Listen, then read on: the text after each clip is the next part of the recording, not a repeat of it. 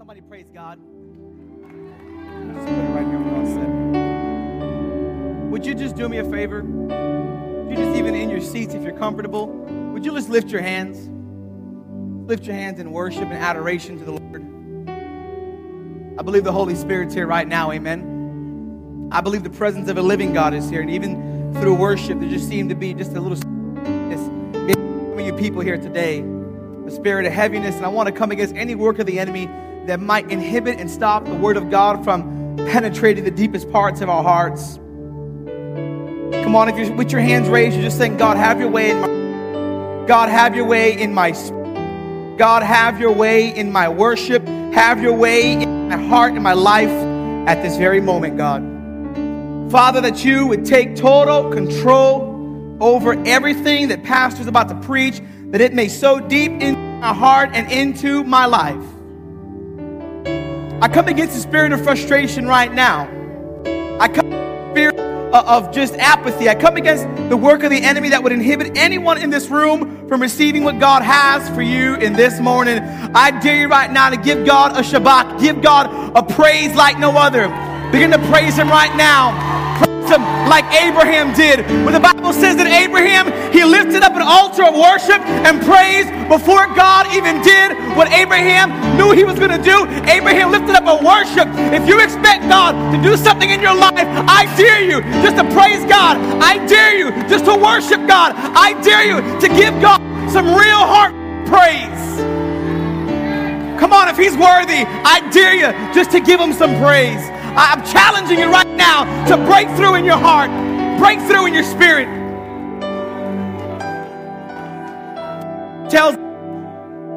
Scripture says that God made a promise to Abraham, and Abraham built an altar of worship before he ever saw the promise come to pass. And us as Christians, we need to get to that point in our lives where we're praising God not after the storm, but through the storm. You're worshiping God when it's good and when it's bad.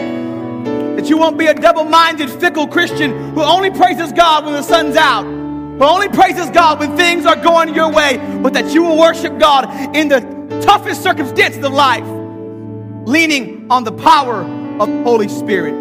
Come on, I want you to high-five your neighbor and say, I believe God has a word for me in this morning. Oh, come on, say it like you mean it. Hey, Mike, could you take the gate off completely off of this mic? And any dynamic effects, take them off completely, amen? Woo! I believe God wants to speak to your hearts today, amen? And I believe God wants to say something to y'all. I won't be here long before.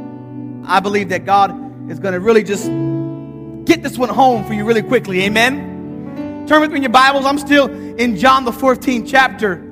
John, the Gospel of John, chapter 14. And I'll be starting in my only verse today for this chapter will be verse 26. And I really am excited just because I know the Holy Spirit, as we've been talking about, He's got some things He wants to do in your heart and in your life. Amen. Last week's sermon, we covered the person of the Holy Spirit and His role in leading our lives. You all right there? You want to kill all my stage, buddy, and you'll be A-okay. The Holy Spirit is the residing presence of God in the believer. Scripture tells us that endless power is available to the believer and the followers of Christ because of the Spirit of God that is in us. Somebody say, in us. And the Holy Spirit is the promise of Jesus to every believer. And last week, we talked about the person of the Holy Spirit. And this week, I want to talk about the purpose of the Holy Spirit and the effects He has on the life of every believer. Somebody say every. And my thought process is what good is it to have knowledge of God, but not live in the knowledge of God? What good is it to know about the Holy Spirit if not to know the purpose and the reason He is in our lives? And I want to help you kind of discover why the Holy Spirit has come into your life. Everybody here, Scripture, we know the Holy Spirit is living inside of us, according to John 14:15. And that's a scary thing sometimes to know that there's a living God living inside of you. God's living with you when you're in sin, God's living with you when you're doing all sorts of things. He's with you in the privatest moments of your life. But why is he with me? John 14, verse 26. The words of Jesus once again, and he says this, but the advocate, your Bible might say the helper, some translations say the comforter, the Holy Spirit, whom the Father will send in my name, just as Jesus talking, will teach you all things and will remind you of everything that I have said to you. He will remind you of everything I have said to you. I want to point out to you today 3 aspects of the Holy Spirit. The purpose and why he is in your life. And what I don't want you to do is limit him just to these 3 things. These are 3 of the many things the Holy Spirit can do. But I want to look at 3 of the things that are in this verse. Somebody say this verse. Because I know some people might just get super spiritual and say, well, that's not the only thing the Holy Spirit can do. So I want to put a disclaimer for all of our online listeners and all of our theologians in the building that you're just telling me, I'm letting you know right now, these are just 3 of the many. Somebody say many things the Holy Spirit can do in your life. And the way Jesus presents him to his disciples. In last week's sermon, I established the backdrop for this set of verses, that this conversation takes place during the time of the Last Supper. And Jesus is speaking to his disciples, and he's giving last-minute instructions. And he tells the disciples, the Holy Spirit, or as he calls him, the advocate, some verses say the comforter, he will teach us all things. And the Holy Spirit has a few different roles, and we're going to look at those today. And when Jesus, speaking to his disciples, individuals who know and believe that Jesus is God, they believe Jesus is the Messiah, the long-awaited Messiah. And he says, but the advocate, the comforter, the Holy Spirit, whom the Father will send in my name, will teach you all things, and he will remind you of everything. The first and foremost character of the Holy Spirit is he is a comforter. Immediately, this scares the daylights out of me. As a believer, this tells me many things. First and foremost, he is a comforter. I told you last week this word comforter is the word parakletos in the Greek, and this word means one who assists or pleads the case of another. And this description of the Holy Spirit defines one of the greatest characteristics of the Holy Spirit and the purpose he has in your life. He is a comforter. Jesus is talking to 11 disciples, 11 men Judas has left, who were nearest and dearest to him, and they were greatly troubled that Jesus was talking about dying and leaving. And he says, but guys, don't worry. I'm sending you a comforter. The Holy Spirit was the one who would comfort the fact that Jesus was leaving. The Holy Spirit was the one who would comfort them through all troubles, trials, and tribulations. I have an interesting story about a comforter. I was telling some of my leaders just the other day that I was listening to a pastor named Robert Morris, one of my favorite preachers from Gateway Church in Texas. He has a big church out there, and he told a story that I had a very similar kind of exact same story that he had concerning a comforter. And my story goes like this, that my wife and me, we had just got married, and my mother-in-law was gracious enough to buy us this really nice comforter set for our king-size bed. I think it was from Macy's or one of those big, stores, and it was like really expensive. And she came to my house with this big, beautiful comforter. And my thing was that I had always slept with this brown comforter that I had for like 10 years. Anybody had that favorite blanket? All the people said amen. Got your favorite pair of underwear, man. You don't even care if it got holes in it. You're going to wear it because that's your favorite. Your husband, your wife or your girlfriend, throw them away. You're like, no, it's broken in, girl. And so she got us this comforter. My wife had her bright orange comforter that she brought into the marriage. And I had my brown comforter that I brought into the marriage. And we would sleep under our own covers. When things happened, we got into the same cover, but we slept under separate covers. Because I'm the kind of guy, I need my own blanket. I'm an alpha male. I'm in charge of the bed, girl. And I need her to I'm just playing. Baby, where you at? I'm just playing. She's in charge of the whole house. Don't let her fool you. And I was getting ready for bed that night, and usually she goes to bed way before me. But that night, for certain reasons, we were going to bed at the same time. And this is before she got pregnant. And so we're going to bed. And she had put the comforter on. She had put all the, I guess they call them throw pillows. All the pillows were up, and the bed was looking so pretty and nice, and it's so beautiful, comforter said. And then we got to the time we're about to crawl into the bed, and she took the pillows off the bed and put them to the side. And she took the comforter And she took it off the bed and put it to the side. And I said, honey, what you doing? Well, Lewis, we're not going to use that comforter. It's like those 2 blue towels. If you've been to my house, I have 2 blue towels on a towel rack in my bathroom. And apparently I found out one day I'm not supposed to use these towels.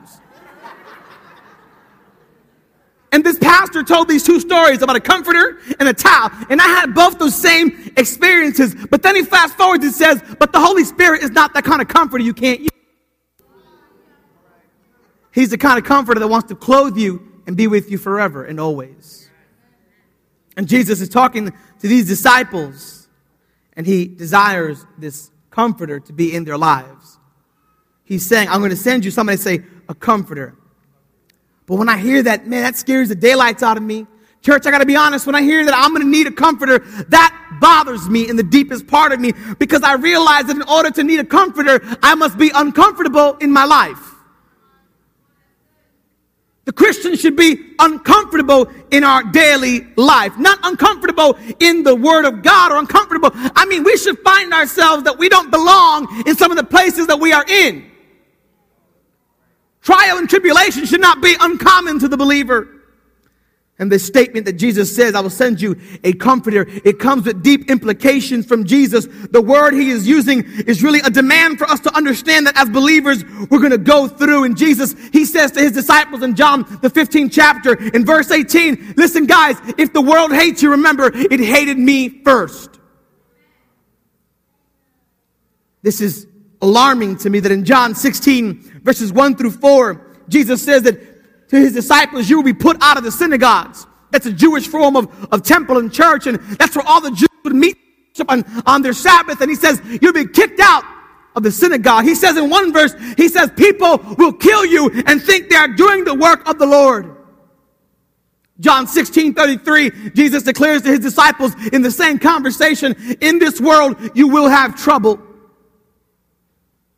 And he says, you're going to need, somebody say, a comforter. I look across the world and I see it's not too hard to understand. Maybe in our pampered American lifestyle, we don't understand the need for a comforter. But all across the world in Asia, all across the world in many countries in Sudan, and all across the Middle East, Christians are being murdered and killed by the thousands.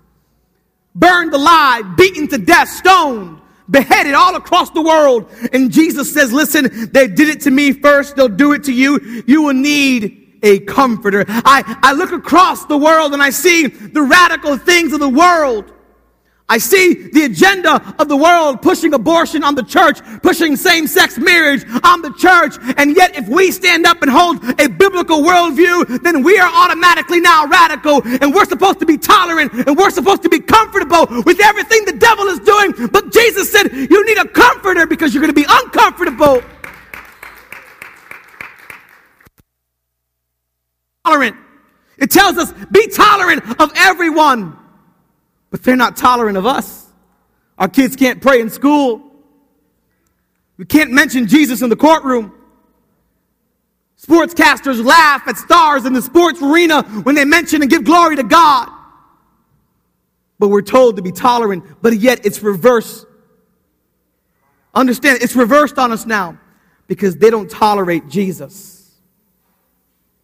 And then we're radical. And then we're the ones who are wrong as Christians, as followers of the way. And if that makes you feel uncomfortable, don't worry. The Holy Spirit will come comfort you. If anything I just said offends you, don't worry. The Holy Spirit can and will comfort you. Because we as believers need a comforter. Jesus said the world would hate us. Understand, when he said the world, he's not talking about people. He's talking about a mindset against God. He's talking about the principalities of the air. He's talking about the enemy. He's talking about the devil. He's not talking about people, because understand something, sinners love Jesus. Because Jesus brought hope. He brought peace. He brought forgiveness of sins. For years, the church told Christians, don't hang out with sinners. And Jesus did the exact opposite. He hung out with them at every avenue, every chance he got. You're going to need a comforter in this walk with God. I look at Scripture and think of all the trials of the disciples. I look at Stephen when he was being stoned in Acts chapter 7, verse 54, and he was able to smile and have a vision of God and have a vision of heaven while he's being stoned alive. He had a comforter. I think of the early church in Acts chapter 8 when great persecution broke out and people were dislocated from their homes, and yet they were okay. They were joyful because they had somebody say a comforter. I look at Paul and Silas in Acts, the 16th chapter. In jail, they were imprisoned, and yet they were praising God. They had a comforter in their life. I look at Paul in Acts 27 and 28, where he's shipwrecked. I look at the martyrdom of the Apostle James in Acts 12, and he's killed because of the gospel of Jesus Christ that he's preaching. And yet these disciples, peace, they had joy. Do you know why? They had the Holy Spirit. Stephen is full of the Holy Spirit. The Bible says he is being martyred. He is being stoned to death, and yet he's having a vision of heaven. And one thing goes wrong, and we turn from God. Church, I want to ask you today, are you accessing the power of the Holy Spirit? Being joyful in the midst of trial. I could never compare my hardships to the hardship of the apostles. I would never dare to look around the world and view my hardships as what they're going through. But even in the things that I have endured, I've seen God's hand with me. I've seen the Holy Spirit comfort me. When my father went on to be with the Lord, I saw the Holy Spirit comfort me. When I had pastor at 22, I saw the Holy Spirit guide me. When I had to preach every Sunday, I saw the Holy Spirit work in me. When I had to do the will of God, and I had nothing but hope and expectation on God. He's been with me through thick and thin, highs and lows. The Holy Spirit has guided me. When depression tried to roll into my life, it was the Holy Spirit who worked in me. When I was declaring that I had predestined you, the Holy Spirit told me. When I thought God had no purpose, when my hope was lost in life, it was the Holy Spirit who guided me. And somebody knows that when you thought about suicide, it was the Holy Spirit who said, I have called you. I have purposed you. When the things of the world have seemingly blinded you, it was the Holy Spirit who worked you through it. Every time I walk up those back steps, I have the same words fall from my lips. Holy Spirit, overflow in me, for I have nothing to say to these people, and you have everything to say to them. Any preacher who would go before the platform and go before the people without getting before the Lord first is a fool. It takes the Holy Spirit. The Holy Spirit is He who comforts the mothers who's lost a child. The Holy Spirit who comforts the wife whose husband is left.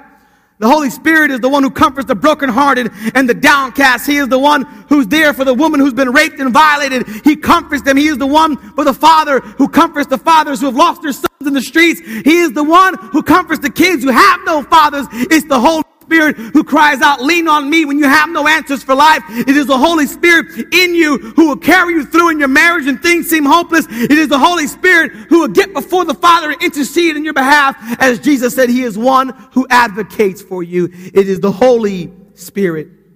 Understand, church, there's no storm too great and no trial too devious that the Holy Spirit will not guide you through.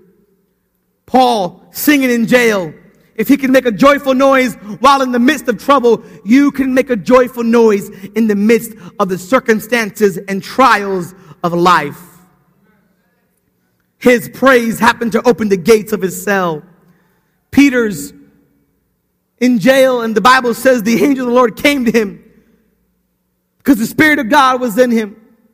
Understand, all throughout the book of Acts, it's the acts of the Holy Spirit in the early church. The whole book is about the Holy Spirit and how He acted throughout the new believers. That's the comforter you need. The comforter who in the worst times of your life will come to you and say to you, it's all right. I'm with you. You have nothing to fear, for God is on your side. Jesus said, I'm going to send you a comforter. And then Jesus goes on to say, I'm going to as a teacher. The Holy Spirit teaches all things. Let me remind you, Jesus reveals the Holy Spirit is this teacher. And what you have to understand is even to this point, His disciples looked at Jesus wrong. They thought he was the Messiah, but they thought he was going to establish this earthly kingdom and be like King David, and that he would overthrow every government that was a threat to the sovereignty of Israel, and that he would give them offices, and they would be governors, and this and that. That's the picture they had in their mind. And so when Jesus speaks of death, they get sad, and they don't understand that he's establishing, somebody say, a heavenly kingdom. They believed he would do all these things, but in the wrong capacity. They have yet to have this great revelation of God and Jesus. And Jesus says, I'm going to send you this teacher. And they're like, but Jesus, we're okay with you. You're a pretty good teacher yourself. I don't need you to Jesus, you can stay here with us and you teach us. And Jesus declared the Holy Spirit would teach you. I thought one thing in my life, but yet God showed me what he did call me for. Have you ever been to a place in your life where you thought God wanted to do X, Y, Z, but he said, no, do A, B, C? And that's where these disciples are at in their walk with God, in their walk with Jesus, rather.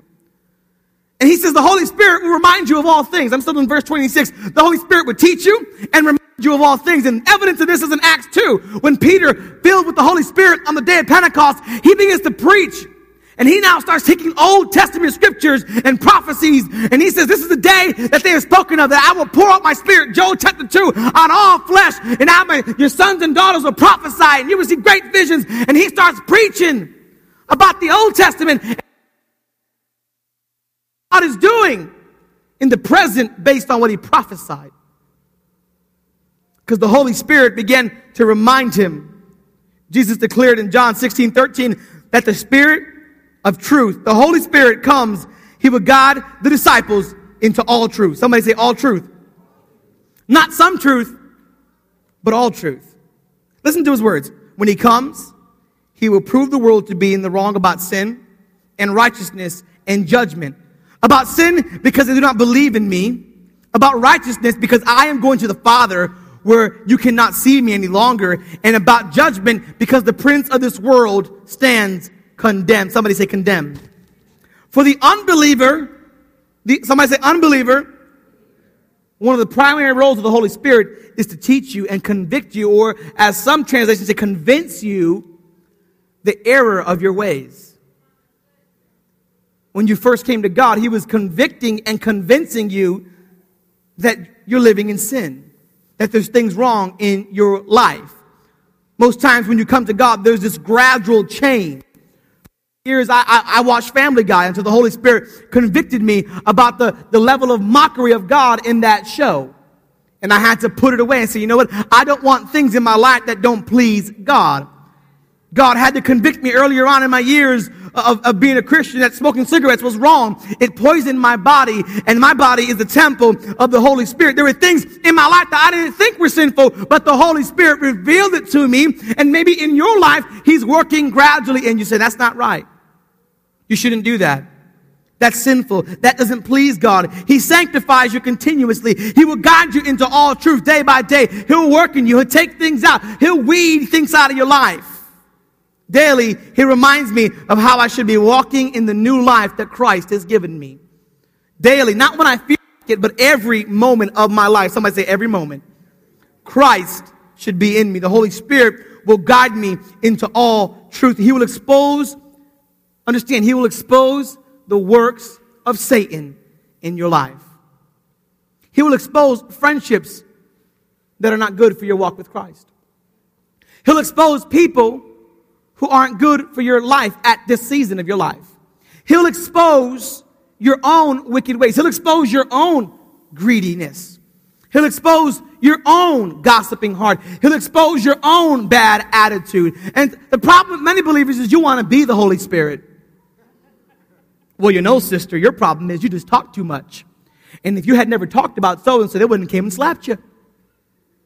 But I've learned through my walk with Christ that the more I exemplify Christ, that's a better people, rather than always trying to tell them what's wrong with them. I'm going to show them with my own actions. It's not your job to be anybody's Holy Spirit. Only the Holy Spirit can be the Holy Spirit. That may sound simple, but it's not, because oftentimes you want to tell everybody what's wrong with them. Let's look inward. Let's look right here. The Holy Spirit will convince you of the things that you have done that don't please God. The Holy Spirit will also teach us the truth about Satan. He'll teach you that. Let me backtrack. Jesus declared the Holy Spirit will prove the world about righteousness. What the Holy Spirit proves you is that your sin condemned you, but Jesus freed you from your sin by his death on the cross and gave you grace, and there's nothing you can do to be righteous. He's not proving that you have to be righteous. He's proving the righteousness of God that's already in you because you the Holy Spirit right there. That's the work of the Holy Spirit. According to righteousness, Jesus said this, according to righteousness, because I go where you can't see me. What does that have to do with righteousness? Because Jesus is the standard of righteousness. And the disciples are no longer to visibly see him. They would now have to be reminded of all things about Jesus in order to know what righteousness looks like. And righteousness is imputed to us. That's a big word that just means given to you freely. Given to you because of what Christ did. And you are given that righteousness by God. Somebody say, amen. Thank you, Jesus. The Holy Spirit will teach us and he will remind us. He will teach us and remind us. He'll teach you about Satan. That's what the Bible says. He'll teach you about Satan, that he is already condemned. And some of you think that Satan is running rampant in your life. Church, he is condemned. He is defeated. It's planted seeds long ago. And you fed the seeds of the enemy rather than the works of God. I don't think most of us understand that Satan is defeated. Thank you. I don't know who said that, but thank you. Because to me, that's great news to know the devil's been defeated. And that the problems that I'm having are my inner struggle of accepting God's work in my life. Satan's been defeated, and the Holy Spirit will reveal to you that he is powerless. Verse 13 of chapter 16 in John says this, but when the Spirit of truth comes, he will guide you into all truth, and he will not speak on his own. He will only speak what he hears, and he will tell you what is yet to come. So we see the Holy Spirit as a comforter. We see the Holy Spirit as, somebody say, a teacher. And you as a believer, you can trust the Holy Spirit's guidance because verse 16, it tells us, what does it tell us? That the Holy Spirit only speaks what God says. I have to point these things out to you until I get to my major point, because if you don't understand that he's a comforter and that he is a teacher and he is a reminder, you might miss this entire message. I want you to say it with me. The Holy Spirit is a comforter, he is a teacher, and he is a reminder. He comforts, he teaches, he reminds us. The story in Acts chapter 10, a story of the apostle Peter, and Peter is sitting and he's really hungry, and the Bible says people are cooking for him, and he has a vision. He falls into a trance and has a vision of all these animals he considers unclean. Jews considered pigs and different animals unclean. And he feels the unction of the Holy Spirit, and in the vision, the Bible says that he hears a voice and it says, rise, kill, and eat. And Peter's like, no, God, I can't eat that. That's unclean. That's unclean. And God says to him, don't ever call what I've made clean, unclean. What am I saying? The Bible says next, when he wakes up, what happens? The Spirit of the Lord spoke to him. And he directed his path. He will show you what is to come, the Bible says. He directs your path. Somebody tell your neighbor, he's gone somewhere. The Holy Spirit directs our path. So he teaches, he comforts, he reminds, he directs. He will teach, comfort, remind, direct. And here's the reason why he does all of those things. The Holy Spirit wants you to bear fruit. If he doesn't teach you, he can't hold you accountable. If he doesn't teach you, he can't say, why'd you do that? I told you don't do that. The Holy Spirit can't do that. The ultimate goal of the Holy Spirit is to sanctify you gradually. Understand today that if you had offered your life to Jesus, you have the Holy Spirit living inside of you. And over time, you will realize how many things of your life don't please God. How many couples do I know coming to this church, living together, and then God begins to work in their life, and they get convicted of the fact that they're living, not married, and they go towards the steps of marriage because they feel convicted of the Holy Spirit. How many folks, you came to God and you knew gradually your attitude had to change. Your mentality has to change. The way you speak has to change. The way you live has to change because the Holy Spirit wants to bear. Somebody shout fruit. Last week, I read Galatians 5, and I talked to you about the things that don't please God. The things that are in your life that aren't of God. And those things are sexual immorality, impurity, debauchery, idolatry, witchcraft, hatred, discord, jealousy, fits of rage, selfish ambition, dissension, factions, and all these different things. He names a litany of things that don't please God. And then he ends it by saying, but those who live like this will not inherit the kingdom of God. And Paul challenges the church, as I challenge you, to live by the Spirit. What does it mean to live by the Spirit? And how does that affect your life? You live by the Spirit by allowing Him, number one, to comfort you. Number two, somebody say to teach me. And so I want you to understand is that because of the sin nature in you, we oftentimes don't realize the things that God has placed in us. And one of the goals of the Holy Spirit is to reveal in you what Satan's trying to hide.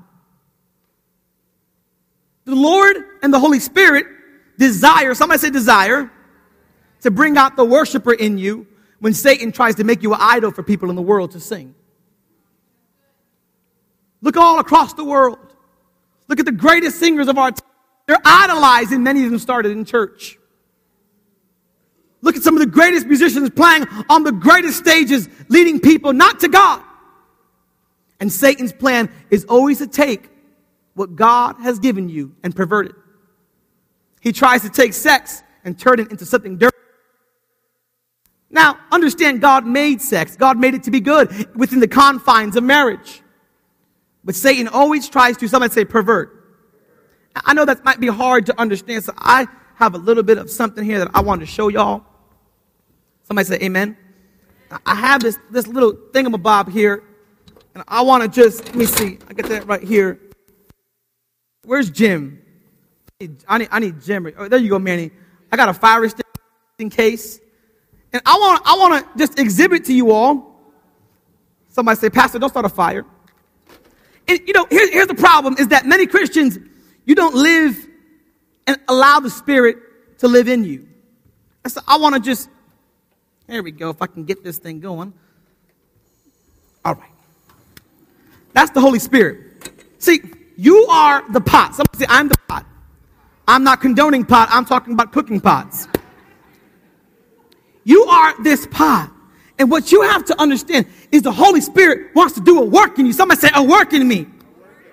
And if you don't allow the Holy Spirit's fire, that's the fire, to begin to work in you, you won't see anything happen. And sometimes when you're working in the Holy Spirit and you're operating what God's trying to do in you, it takes a little longer. And inside of you might be sexual immorality, but God wants to turn it back into love.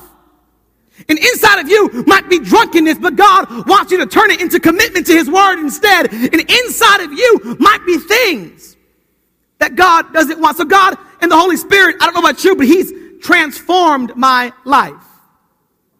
Somebody say transform. Now, you have to understand the Holy Spirit wants to do two things. He wants to transform some things and He wants to remove some things. Say it with me. Transform and remove. I want to wind this all up. I'm telling you, God wants to say something today really simple. And that is if you allow the fire of the Holy Spirit to begin to work in you, you will begin to see God just do miraculous things.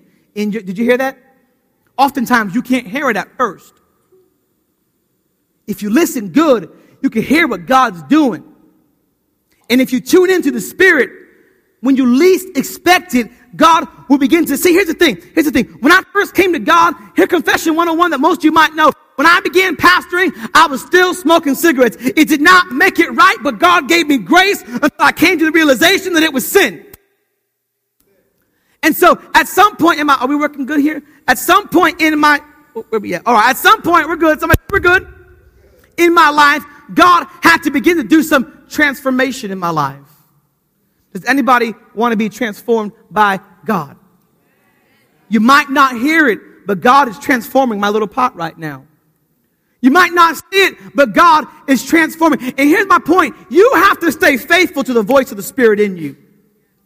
You can't keep going back and forth between God's voice in you and the voice of the world in you. And before you know it, you're going to see and reveal, and God will show you that He is trying to bring change and miraculous things in your life. If you stay, somebody shout faithful. Oh, come on, I said shout faithful. And when you're faithful to God, He's going to do things in you, and maybe you couldn't hear it at first, but if you listen, you hear that? God will begin to do things and throw some things out of your life, and God will begin to push things out of your life, and God will begin to just, I'm telling you, at first, you didn't know what was happening, and you're saying, God, I want you, I want the Spirit in my life, and God's like, I gotta throw some things out, I gotta push some things out of you, and there's things in you that I want to transform in you, but you can't do it by yourself. You gotta do it by the Spirit, you gotta live by the Spirit, you gotta let God work in you. And God will just begin to throw things out of you. And you just begin to, God, I don't know what's going on. And I don't know why I'm not your friend no more. Oh, I know why. Because you're not good for my life. And God will take your addictions. He'll throw them out. God will take everything in you. If you allow the Spirit, man, what are you doing? Let's go. He'll do the Spirit in you. He'll work in you. And you don't realize what God's doing until somebody shouts suddenly. Suddenly, the Bible says, Acts chapter 2, they were praying in one room until suddenly there was the sound of a mighty rushing wind, and it was the power of the Holy Spirit. And you might not understand God's work in you right now. You might not see God's work, but somebody shout suddenly. The Holy Spirit will begin to throw things out of your life. He'll begin to transform things in your life, and that lust will turn it back into love. That burden will turn back into freedom. Those things that don't please God will turn into things that God has predestined you. And here's what you don't understand. That you don't understand that you're going to need a comforter because God's going to make a mess in your life. You don't understand God is trying to do something bigger than what you're able to see right now. And it might take some time, but rest assured, God wants to throw some things out of your life. And here's the thing. Some people might want to eat that and partake of it, but God says, I don't want you to partake of it. Don't pick up what I've thrown out. Don't bring back that boyfriend, that girlfriend. Don't bring back that addiction. Don't bring back that lifestyle. Stay in me. Stay in me, and I in you. Because without me, John chapter 15, the true vine, you can't do anything. Do you understand that the Holy Spirit, my second point in this illustration is that you didn't know that was in the pot. Maybe Josh did because he bought me the popcorn seeds. Pastor, what are you saying? Pastor, what are you saying? I'm saying to you right now that there are things in your life that you might not realize are there.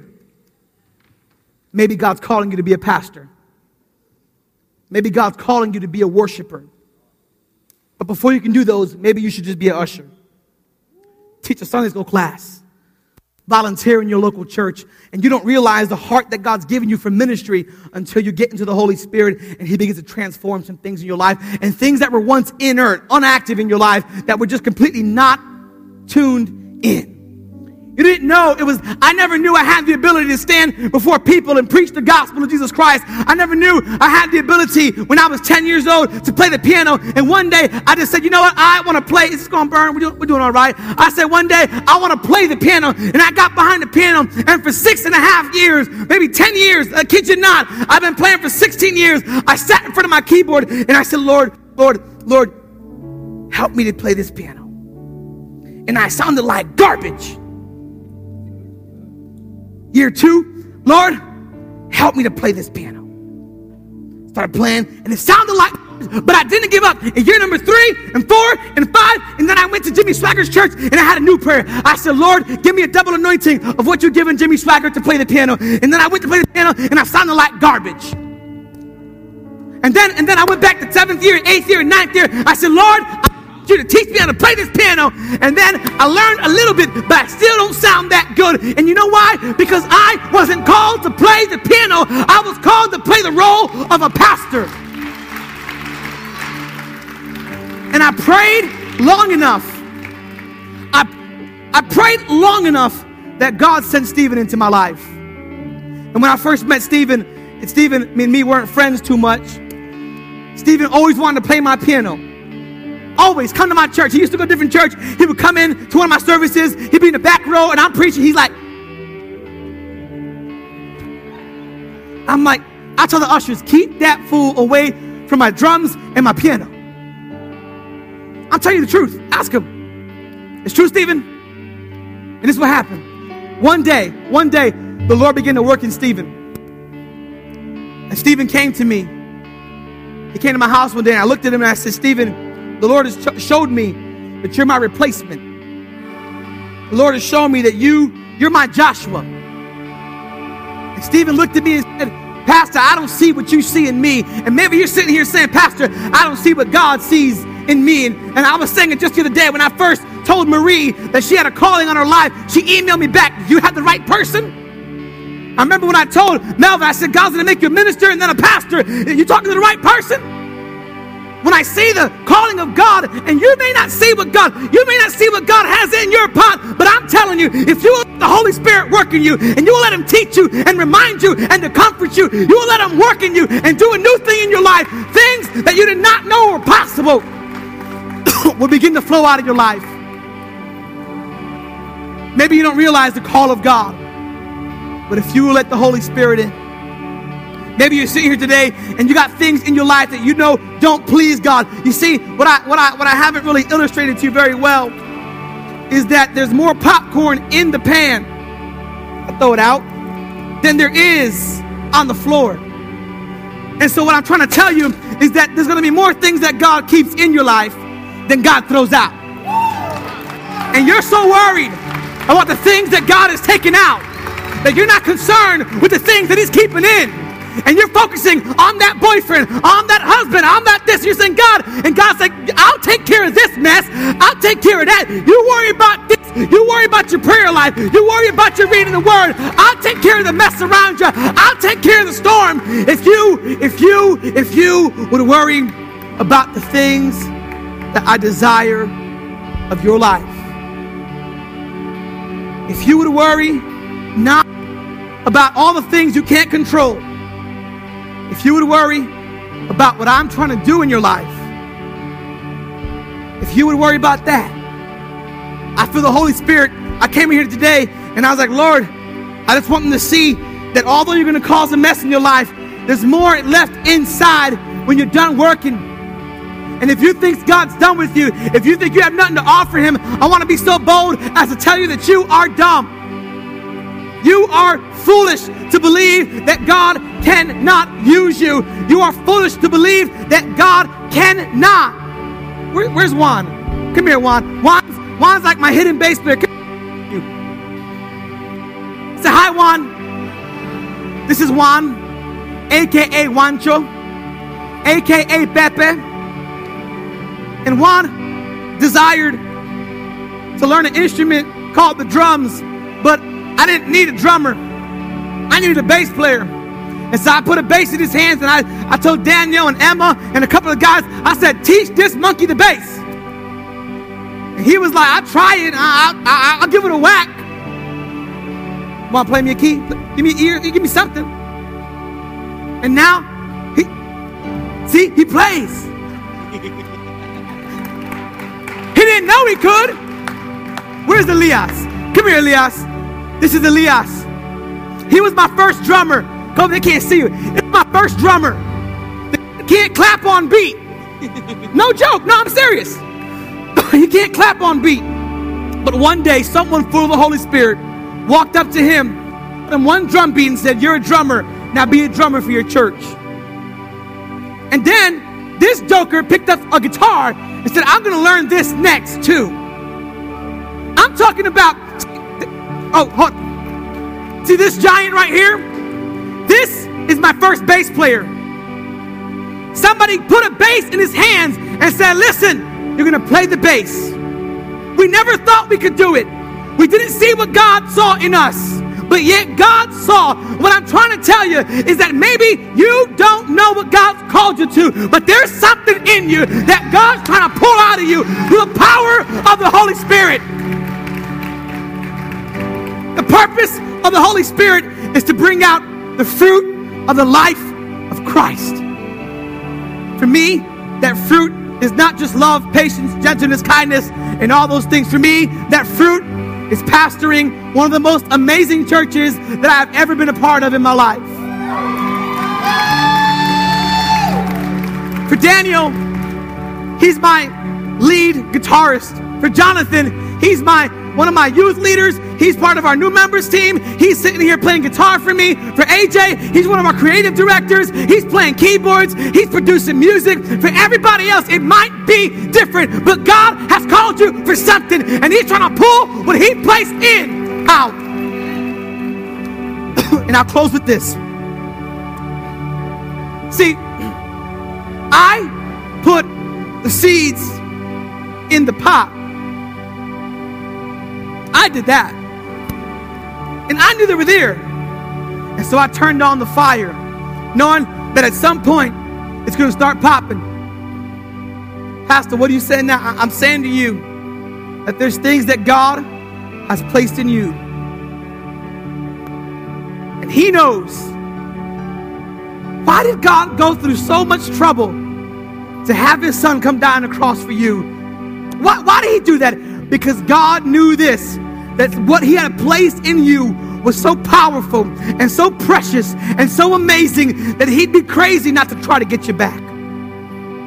So that he could bring you into the fold.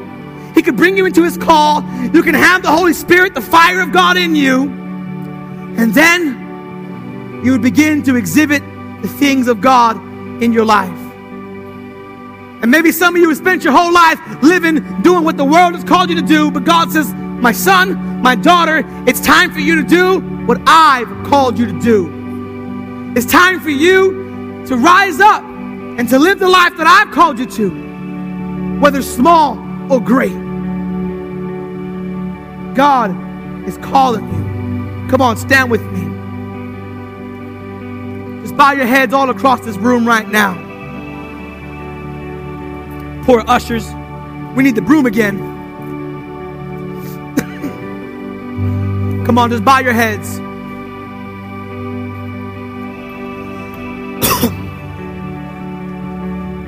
Come on, every head bowed, every eye closed.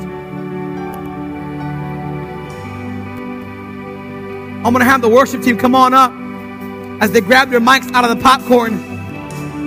And I'm going to have them sing that song, Holy Spirit, you're welcome here. And I want this to be welcoming you. Turn your mic.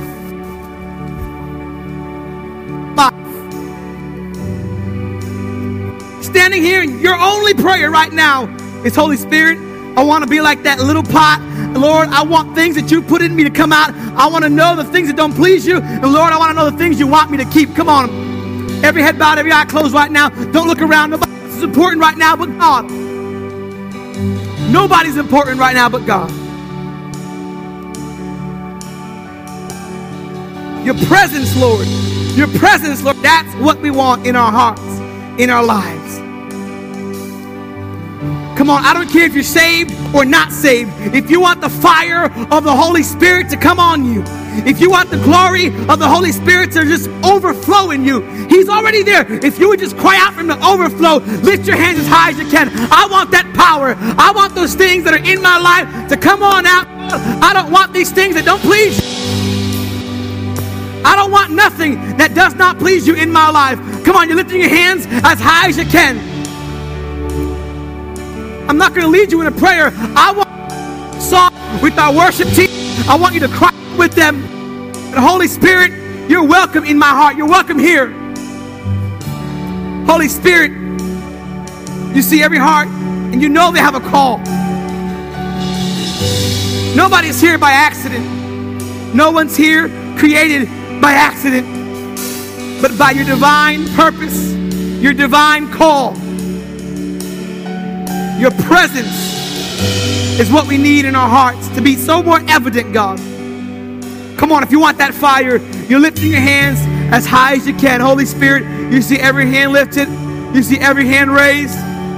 Lord, take things out, leave things in. Show us Show us, God. Show us, God. You want in us what you don't want in us, God.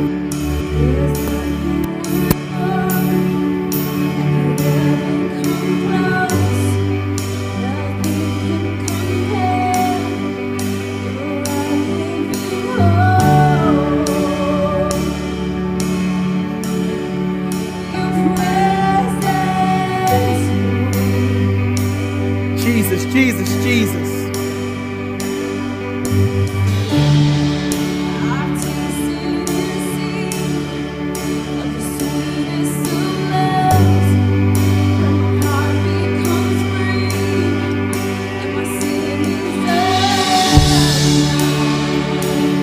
Come on, your presence, Lord, your presence.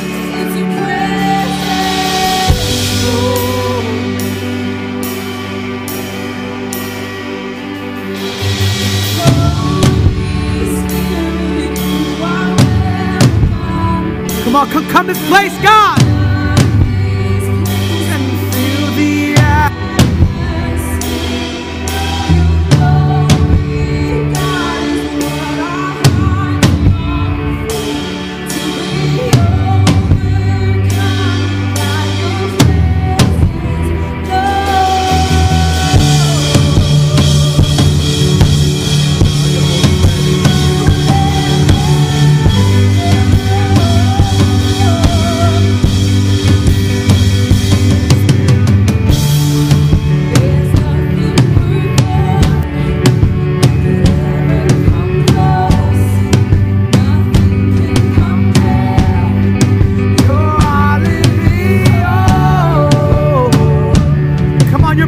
Lord.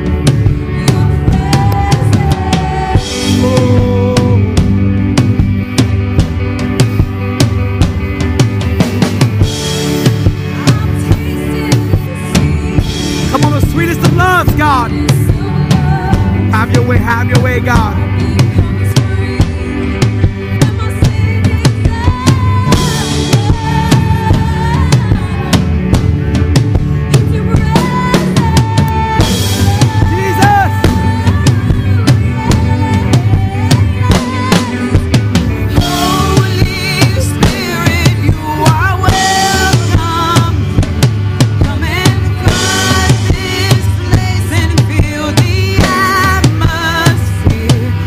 Your glory.